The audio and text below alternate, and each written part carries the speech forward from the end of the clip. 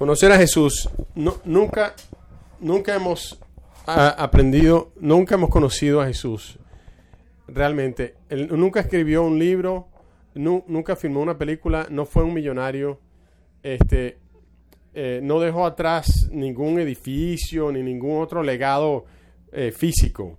Solamente las personas a quien conoció. Él ni siquiera personalmente escribió nada. Quizás una persona cuando quiere dejar un legado piensa, tengo que escribir un libro, la manera en que lo hizo Jesús es que él caminó en la tierra y escogió a gente. Aquí tienen en la pantalla tienen el G20 y los G8 y todos los grandes foros económicos y reuniones de líderes de todo el mundo y los billonarios y los sheiks y todos se reúnen. Y ellos piensan que son tan importantes y tienen que buscar la manera de hacer de este mundo algo mejor. Y después tenemos los G12. Estos son los G12. Y para los que no pueden ver o que están escuchando la grabación, están los 12 discípulos que seguían a Jesús. Estos son nuestros líderes. Estos son los ejemplos que debemos de seguir. Porque si vamos a realmente tener un impacto, esta es la manera en que vamos a tener impacto en el mundo. Teniendo una relación con Dios y caminar con Dios. Podemos ser faltos de educación, podemos no saber cómo escribir, no podemos ni siquiera, podemos inclusive no tener casa, pero podemos cambiar al mundo. Es impresionante lo que Jesús ha hecho. Vamos a Hechos capítulo 2.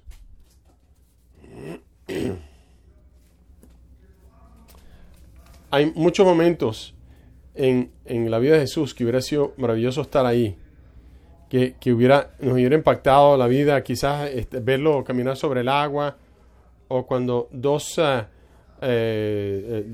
botes se llenaron de pescados, o cuando le dio de comer a 5,000, pero hubo un momento en la vida de Jesús que tiene el impacto más grande en nuestras vidas.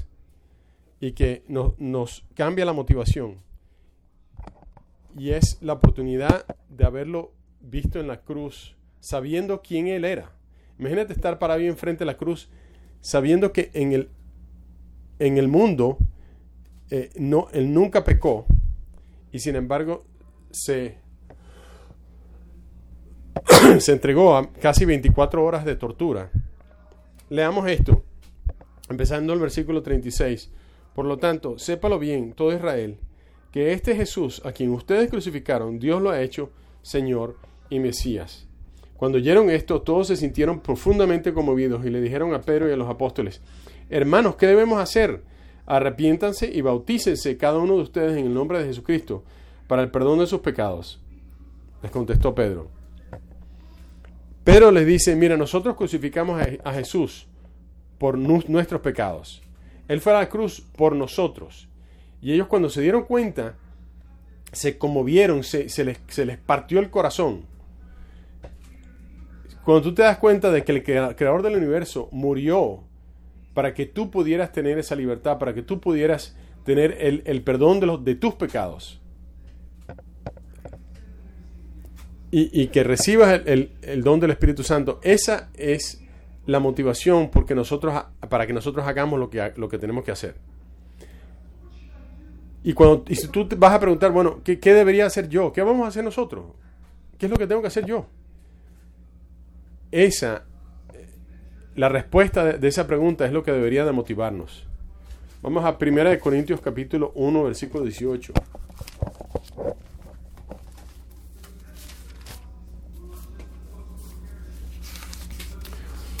Porque el mensaje de la cruz es una locura, una torpeza para los que se pierden. En cambio, para los que se salvan, es decir, para nosotros, ese mensaje es el poder de Dios.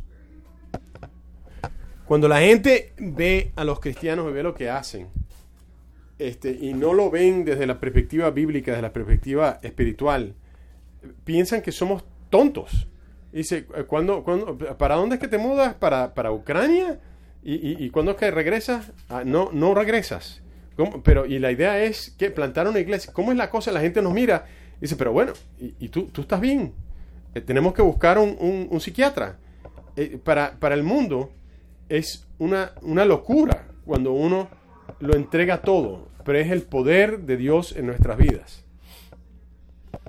¿Te sientes o te has sentido quizás que te falta motivación o que no tienes poder en tu vida? El lugar donde tú vas no es tus amistades, no es ni siquiera tus amistades, es la cruz, porque esa tiene que ser la motivación para todo lo que tú hagas. Vamos a pasar unos minutos viendo a Jesús en la cruz y vamos a ver si tomamos algo de esa inspiración, algo de esa motivación. Ahora vamos a ir a la próxima pantalla y quiero que te acerques y saludes o le des un abrazo a la persona al lado tuya, y si los conoces, dale un beso.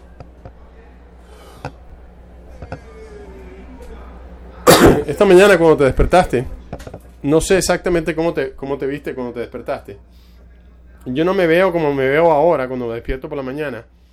Me veo diferente. Pero que lo que viste esta mañana, quizás es motivación para echar adelante, para seguir los pasos de Jesús. Porque lo que motivó a Jesús, obviamente no era el sufrimiento.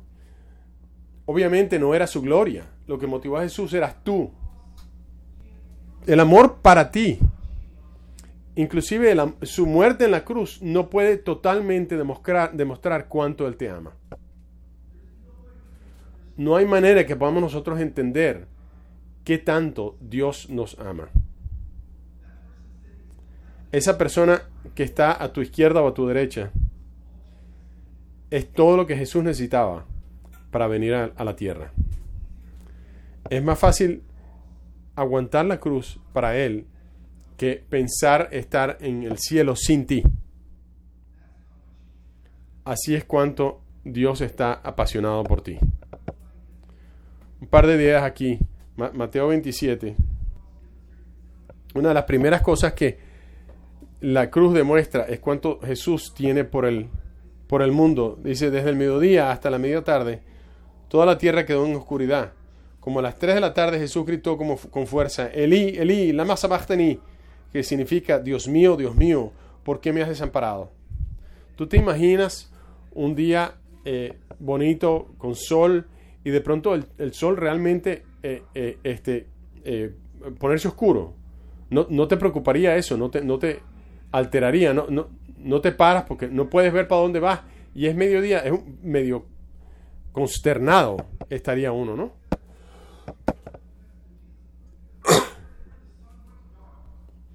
Yo creo que tanta gente aceptó el mensaje de Dios en Pentecostés porque no importa dónde estaban, el sol se oscureció ese día y ellos recordaron eso. En este punto, en este momento, Jesús toma todo el pecado del mundo en su cuerpo. Imagínate nunca haberte sentido culpable, nunca haberte sentido desilusionado, nunca haberte sentido frustrado. Todos estos sentimientos que vienen con el pecado. Imagínate nunca haber sentido nada de eso y de pronto sentirlo todo de golpe, y no solamente por una persona, sino por todas las personas que habían existido hasta ese momento y las personas que iban a existir en el futuro.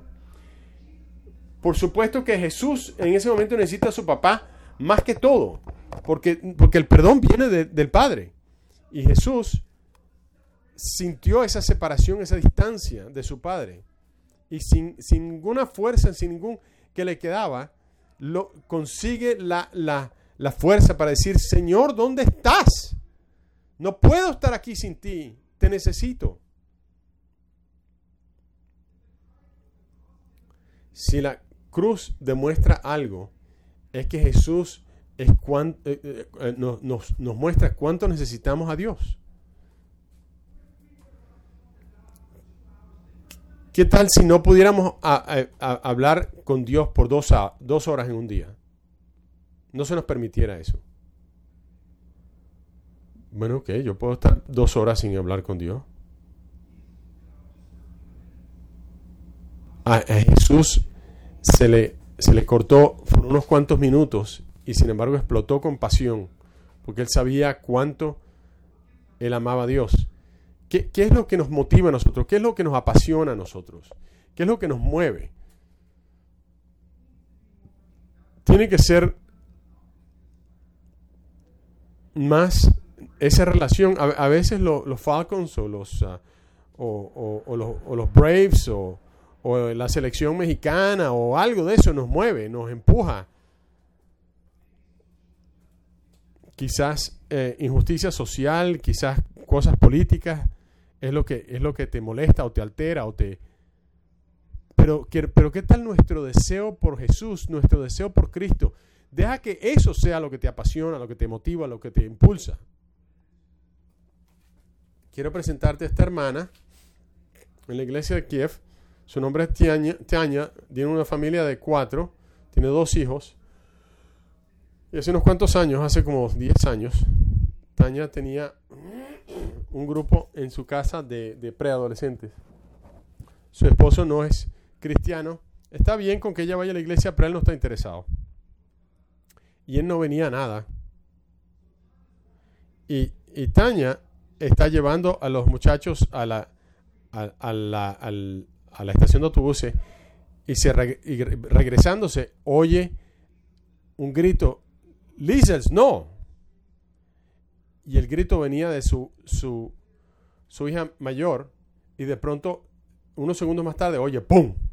Como que algo cayó sobre el piso y corrió. Y ellos viven en el 9º piso y Lisa se había caído de la ventana y cayó sobre el piso. Y ella corrió a Lisa y Lisa ya estaba muerta en la tierra. La levanta en sus brazos y grita. Y Lisa está ahí Señor, ten misericordia. Y en ese momento Lisa abre los ojos. Anya ya para este momento ha corrido por las escaleras y está gritando: Lisa, no te mueras, Lisa, no te mueras. Y llaman a la ambulancia. Y viene la ambulancia y se la lleva. Y en ese momento salen mensajes de textos: oren por Lisa, porque se cayó por la ventana. Y la iglesia está orando. Se la llevan a cuidado intensivo en el hospital. Está la mamá, está ahí, el papá que es ateo. En ese momento están afuera con otro hermano y estamos orando: Señor, por favor, dale este chance, permítele vivir. Y sale mamá y él se abrazan y están llorando y llorando. Y después la mamá vuelve a entrar y el papá, yo le pregunto: ¿qué pasó? ¿Qué está sucediendo? Y dice: está bien. ¿Cómo que está bien? Dice: no tiene huesos rotos. Dice: ¿cómo que no tiene huesos rotos? Y no hay concusión. Nada. Se cortó la barbilla. ¿Cómo? Los doctores están: ¿qué pasó aquí?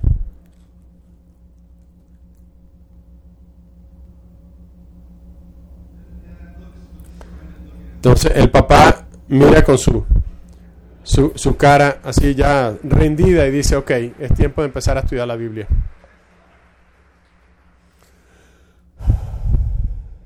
Esta es Lisa. El día siguiente estaba brincando sobre su cama. Ahora tiene 13 años y está estudiando la Biblia.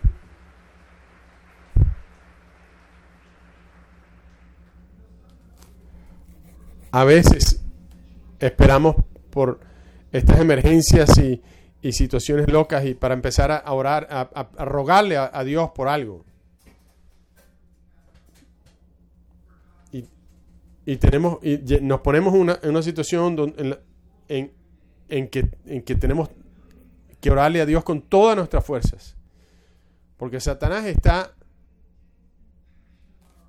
pero Satanás está haciendo desastres y destrucciones en todas partes del mundo, todos los días. Y nosotros tenemos que ser apasionados en nuestra oración. Porque el tiempo de Satanás está limitado y él está molesto, está iracundo, y nosotros tenemos que pelear con pasión, yendo a Dios, pidiéndole a Dios para cambiar esta ciudad, para cambiar a este mundo. Se acaba el tiempo, señores y señores, cambiemos este mundo, cambiémoslo. Lucas 23, versículo 34. Jesús dijo, la segunda cosa que es importante es el perdón.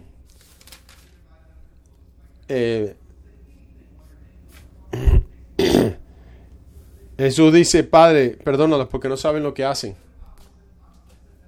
Mientras tanto, echaban suertes para repartirse entre sí la ropa de Jesús. Jesús no tuvo que decir esto en voz alta, pero lo dijo en voz alta. Porque lo que conecta a un matrimonio, una iglesia, cualquier grupo, es el perdón. Si vamos a estar realmente acercándolos unos solo a los otros, nos vamos a estar pisando los callos, pisando los pies los unos. Eso, no queremos hacerlo, pero cuando estamos muy cerca, pues es inevitable, ¿no? Y tenemos que estar dispuestos a perdonar. Si te fijas en el tema del perdón, estaba en el Padre Nuestro, en la oración que Jesús, y Jesús le dio seguimiento a eso. Y Jesús tenía gracia y compasión para todos. Si vino un profeta, vino una adúltera, un ladrón, Mateo, el mismo, él tenía mucha gracia para todos ellos. Pero lo único para lo cual él dijo, yo no te voy a perdonar, es si tú no estás dispuesto a perdonar a otras personas. Porque no es aceptable no perdonar a alguien. O que no nos perdonemos los unos a los otros. Si yo peco en contra de Tom,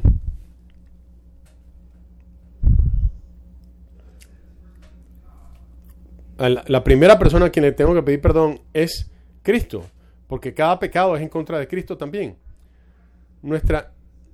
Porque Jesús fue el que después de todo pagó por nuestros pecados. Entonces primero me tengo que pedir perdón a Jesús, pero también le tengo que pedir perdón a Tom. O Tom me tiene que pedir perdón a mí. Si él peca contra mí. Entonces, mi rol, mi papel, es primero tengo que ir donde Jesús, pedirle perdón a Jesús, para tener esa fuerza para poder perdonar a Tom cuando Tom peca en contra mío. Y tengo que ir donde Jesús y decir, yo sé que tú pagaste por mi pecado, tú me perdonaste a mí, y no tengo derecho ni tengo razón por la cual no perdonar a Tom. O a la persona que sea que peque en contra mía. Así que tengo que pedirle que me dé completamente paz y bondad para poder estar totalmente en paz, totalmente resuelto. Y ahora voy a animar a mi hermano, porque cuando nosotros nos pecamos los unos con los otros, nos duele a nosotros y les duele a ellos. Y entonces tengo que decir, bueno, quizás tengo que cambiar esto, o quiero que ayúdame a ver cómo podemos trabajar esto, ayúdame a ver, quiero pedirte perdón a ti, pero ayúdame a ver cómo puedo ser mejor para ti. Pero mi meta para ir, cuando voy donde Tom, no es para que él sienta el dolor, para que él se sienta, mira, esto fue lo que tú me hiciste, y hacerlo sentir mal. Ese no debería ser mi meta. Déjame molestarte y para que tú veas, para que tú veas que tú me heriste, o tú estoy pagando por tu pecado. Eso no es de Jesús. Yo lo he hecho, no es lo correcto, pero eso es una actitud orgullosa. Pero divide a las personas, rompe relaciones, nos hace dudar el amor de Dios por nosotros cuando no mostramos el amor el uno por el otro. Deberíamos de completamente amarnos uno de los otros, aceptarnos uno de los otros. Sí, tenemos que lidiar con el pecado seriamente, pero tenemos también que perdonar completamente. Así que es importante de que estemos constantemente comunicándonos los unos a los otros de esa manera. No quiere decir que no vamos a lidiar con él y no vamos a... Pero lleguemos a una resolución. Vamos primero donde Jesús y quejémonos con Jesús y hablemos del dolor con Jesús antes de ir a hablar con el otro hermano o la hermana. El 1 de julio fue cuando llegamos a los Estados Unidos. Me encanta estar aquí porque esa época del 1 al 4 de julio llega un momento donde hay mucha celebración y estoy muy agradecido de cómo Dios ha usado misioneros americanos y recuerdo hace 15 años nuestra esposa y yo manejamos por todos los Estados Unidos para hablar acerca de Hope Worldwide con todas las iglesias. Pasamos por Williamsburg y mi esposa le dice, mira, dile a Andrew, nuestro hijo, acerca de la historia americana. Y yo le dije, bueno, habían estos 3 barcos que llegaron y se llamaron el Mayflower pero la iglesia, el país, Estados Unidos se hizo más o menos su propio país cuando no le gustaron los impuestos que Inglaterra tenía y entonces hubo una guerra y mi esposa me mira así como que ¿cómo? ¿En serio? Bueno, mira, Mel Gibson y ¿cómo se llamaba el otro?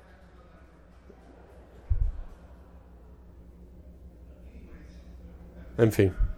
Después de esa lección de historia, entramos en Williamsburg. No sé si ustedes alguna vez han estado, pero han reproducido la vida colonial y hay tantas cosas interesantes de cómo la gente trabaja con metal y cómo preparaban comida y entonces tiene este horno y ponen el metal ahí y se pone rojo y después le dan de golpes y salen las chispas por todos lados y después lo vuelven a meter y lo vuelven a calentar y así. Y él muestra cómo agarran los pedazos más chiquitos y los van afilando y después se para y dice, bueno, ¿cuándo es suficiente? Dice, bueno, cuando puedo ver mi reflexión en lo que estoy haciendo, ahí es cuando sé que ya he hecho el trabajo completo.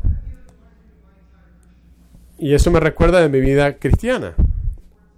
En el verso de Corintios donde dice que Dios nos refina hasta que lo reflejemos cuando nos seamos más como su imagen. Yo no sé cómo ustedes se sienten, pero a veces me siento que soy como este pedazo de metal que lo meten en el fuego y se pone rojo, después me sacan y Dios agarra un martillo y pum, pum, pum, pum, pum, y me siento, bueno, ya, por favor, para. Y entonces me meten otra vez en el fuego y me calientan otra vez y dice, pero bueno, ¿cuándo se va a acabar esto? Ratas, cucarachas, neumonía, guerra, todo esto está pasando, es una locura todo el tiempo. ¿Cuándo se para? ¿Cuándo se detiene? Cuando puedo ver mi reflexión en ti, en Jesús. Cuando te meten en el fuego y después te sacan, te empiezan a dar de golpe, no es que estás haciendo algo malo. Dios te está haciendo más como su hijo. Mira lo que le pasó a Jesús para cambiar al mundo. ¿Tú quieres ser como Jesús? Bueno, prepárate, porque va a haber ciertas cosas que sucederán en tu vida que no van a tener explicación. Y que la única explicación es que Dios te está moldeando para que seas como Jesús. ¿Dónde nos deja eso? Hay que perseverar.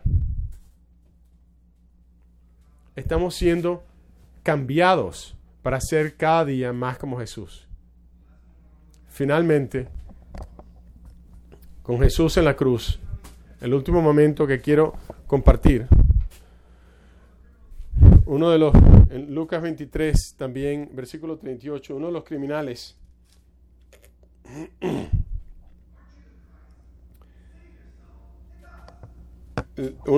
ahí colgados le dijo: no eres Cristo, sálvate a ti mismo y a nosotros. Pero el otro criminal lo reprendió: ni siquiera temor de Dios tienes, aunque sufres la misma condena. En nuestro caso, el castigo es justo, porque sufrimos lo que merecen nuestros delitos. Este, en cambio, no ha hecho nada malo. Luego le dijo a Jesús: acuérdate de mí cuando vengas en tu reino. Te aseguro que hoy estarás conmigo en el paraíso, le contestó Jesús. Cuando yo vaya al cielo, hay varias personas que quiero conocer, pero este es uno de ellos. Imagínate vivir así, que te salvas en el último momento. Hay dos criminales en ambos lados, ambos tienen la misma oportunidad de salvación. Uno tiene una reacción en contra de Jesús y el otro tiene una reacción que lo salva. Solamente una persona habló para defender a Jesús mientras él estaba en la cruz. No fue María, no fue Pedro, no fue Juan, fue este criminal. Fue el único que compartió su fe en el cruz. Fue un momento muy impopular, muy poco popular para compartir su fe. Había toda clase de personas religiosas que estaban en contra de Jesús. Y tengo otra hora en mi vida que me queda. ¿Para qué voy pero reprende al otro criminal? Y son tres cosas que nosotros hacemos cuando somos bautizados. Uno, decimos que tenemos que nos arrepentimos del pecado. Otro, que Jesús es el Señor de nuestras vidas. Y otro, que lo vamos a seguir. Y él le dice: aquí están los tres elementos. No le tienes miedo a Jesús. Este hombre viene de Dios. Él no está en la cruz, no por lo que Él ha hecho, sino por lo que nosotros hemos hecho. Jesús, cuando tú vas a tu reino, cuando pase la resurrección, acuérdate de mí. Imagínate qué animado estaba Jesús cuando escuchó esas cosas. Y con la poquita fuerza que tenía, se volteó y le dijo: hoy vas a estar conmigo en el paraíso. Increíble. A Jesús no le estaba yendo bien ese día. No fue un día bueno para él. Pero de alguna manera tenía la fuerza para ayudar a otra persona a ser salva. Tuvo la fuerza para ayudar a otra persona individualmente. Ahí en esta foto, el hombre que está el segundo de la izquierda, su nombre es Dennis.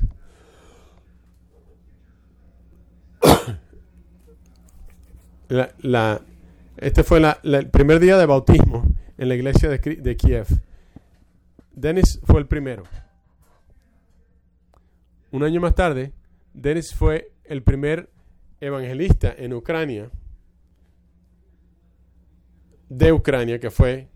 que se convirtió en evangelista con 23 años de edad, reuniéndose con un grupo de 400 cristianos del lado izquierdo de la ciudad, del lado oeste de la ciudad. Y en el verano del 95, Dennis se enfermó mucho y resulta que tenía cáncer. Y el doctor dijo que tenía como 2 meses para vivir.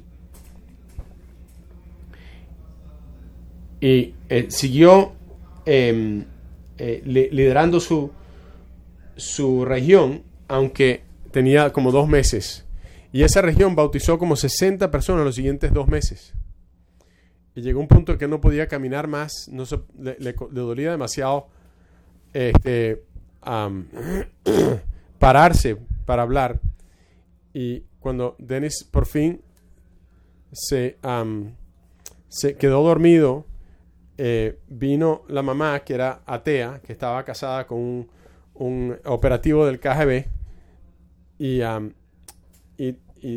vio estas cartas que le habían escrito hermanos y hermanas de la iglesia a Dennis. Y ella empezó a leerlas y se echó a llorar. Y en un momento se levantó Dennis y dice, bueno, me puse a leer lo que los cristianos te han estado escribiendo. Y creo en Dios.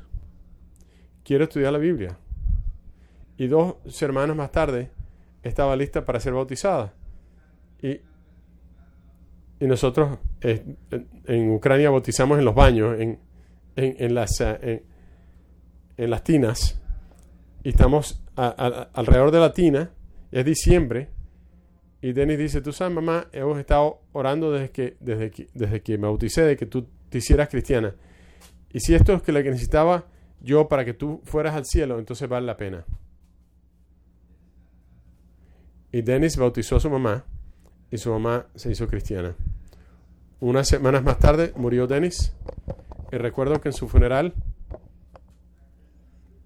en ese tiempo, en 93 o 94, era un hangar y hacía casi tanto frío adentro como afuera. Y es como, hay una especie de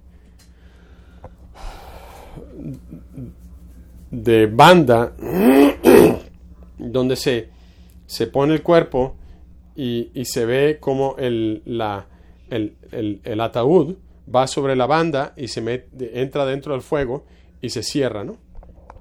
Y justo antes de Dennis había un niño de 18 años, un muchacho de 18 años, llorando sin ningún tipo de esperanza. Estaban ahí viendo a la mamá y de pronto se empieza a mover y se levanta y entra el ataúd y se cierra, ¿no? Y en ese momento como 500 cristianos entraron a este hangar. Todo el mundo se ve, hace frío dentro y está el cuerpo de Dennis, que era el siguiente cuerpo. Y empezamos a cantar Amazing Grace y Señor es el Señor y cantemos aleluya. Y estoy seguro que las personas que habían estado ahí no habían visto nada como esto. Y Andy dijo algunas cosas antes de que... Dice, ¿quién estaba aquí? ¿A quién le invitaron a la iglesia por Dennis? Y como 10 personas levantaron su brazo. Ok, ¿a quién de estas personas que levantaron los brazos, quién fue invitado a la iglesia? Y con otras 20 levantaron sus brazos, sus manos. Y él no siguió, pero si de estos 20 o 30, ¿quién más fueron invitados que levantaron las manos? Y tú ves el impacto de la vida de Dennis. Hay cristianos hoy en la iglesia de Kiev que han tenido hijos que se han hecho cristianos, que son consecuencia directa de la vida de Dennis. La vida de Dennis todavía está teniendo impacto. ¿Tú quieres tener un legado? ¿Tú estás pensando en dejar un legado en este mundo? Eso no funciona en una cuenta bancaria o con un diploma o con bienes raíces o un plan de vacaciones. No, ese no es el legado que estamos buscando. Dennis murió pobre, sin un dólar en el bolsillo, pero dejó un legado que está todavía convirtiendo y cambiando vidas hoy en día. Hace 3 años nosotros vamos a pasar tiempo con la gente mayor en los lugares estos de envejecientes. Y estamos alcanzando una de estas señoras mayores de que no podía levantarse ni caminar. Y esta señora compartió de que su nombre es Costa. Y dice, mira qué interesante. Nosotros teníamos un hermano que murió unos cuantos años que se llamaba igual que usted. Él tenía el mismo apellido. Y él dijo, oh, ese era mi nieto.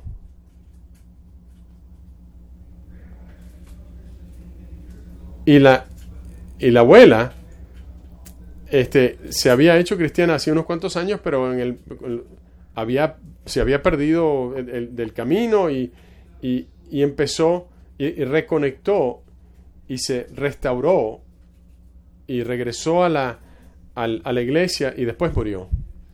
Dennis todavía está teniendo un impacto. North River. Este grupo va a estar cambiando iglesias por años y años y años. ¿Ustedes quieren un legado? Conozcan a alguien hoy. dejen atrás por lo menos una alma salva más. Fuimos al aniversario. Todos los años la gente se reúne el día que murió Dennis. Este es aquí está la tumba. Dice Dennis Cashleff, evangelista. Porque eso es todo lo que él quería que se pusiera ahí. Que él podía ayudar a la salvación de otras personas.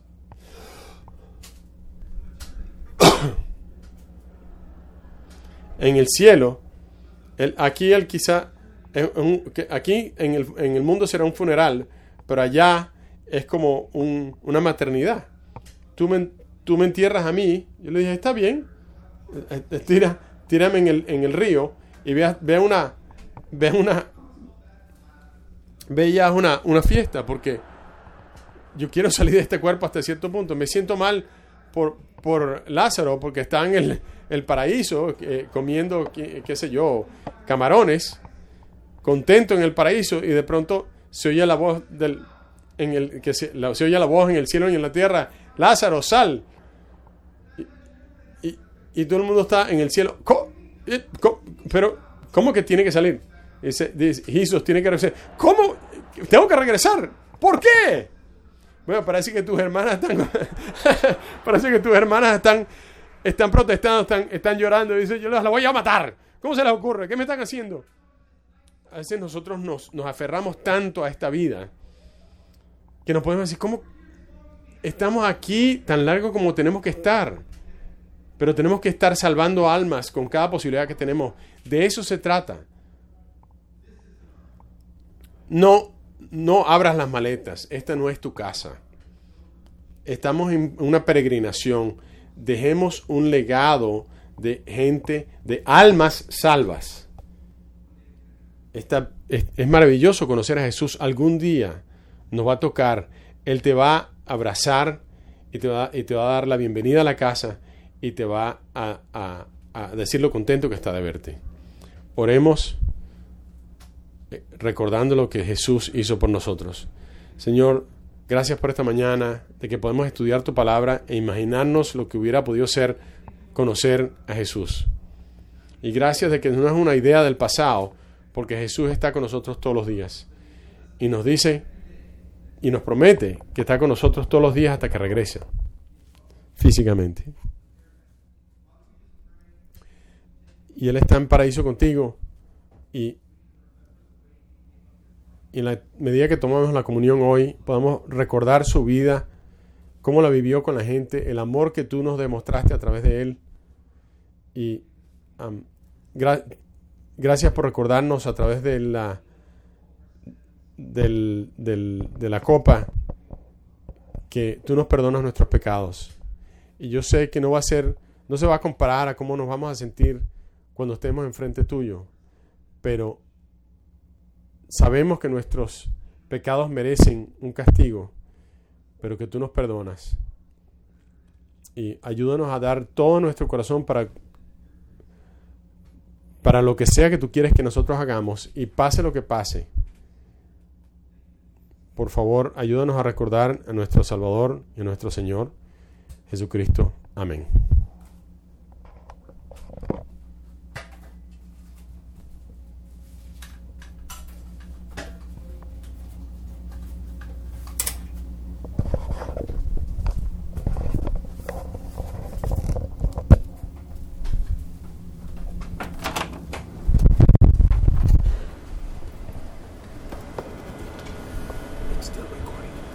Still recording. So I don't know.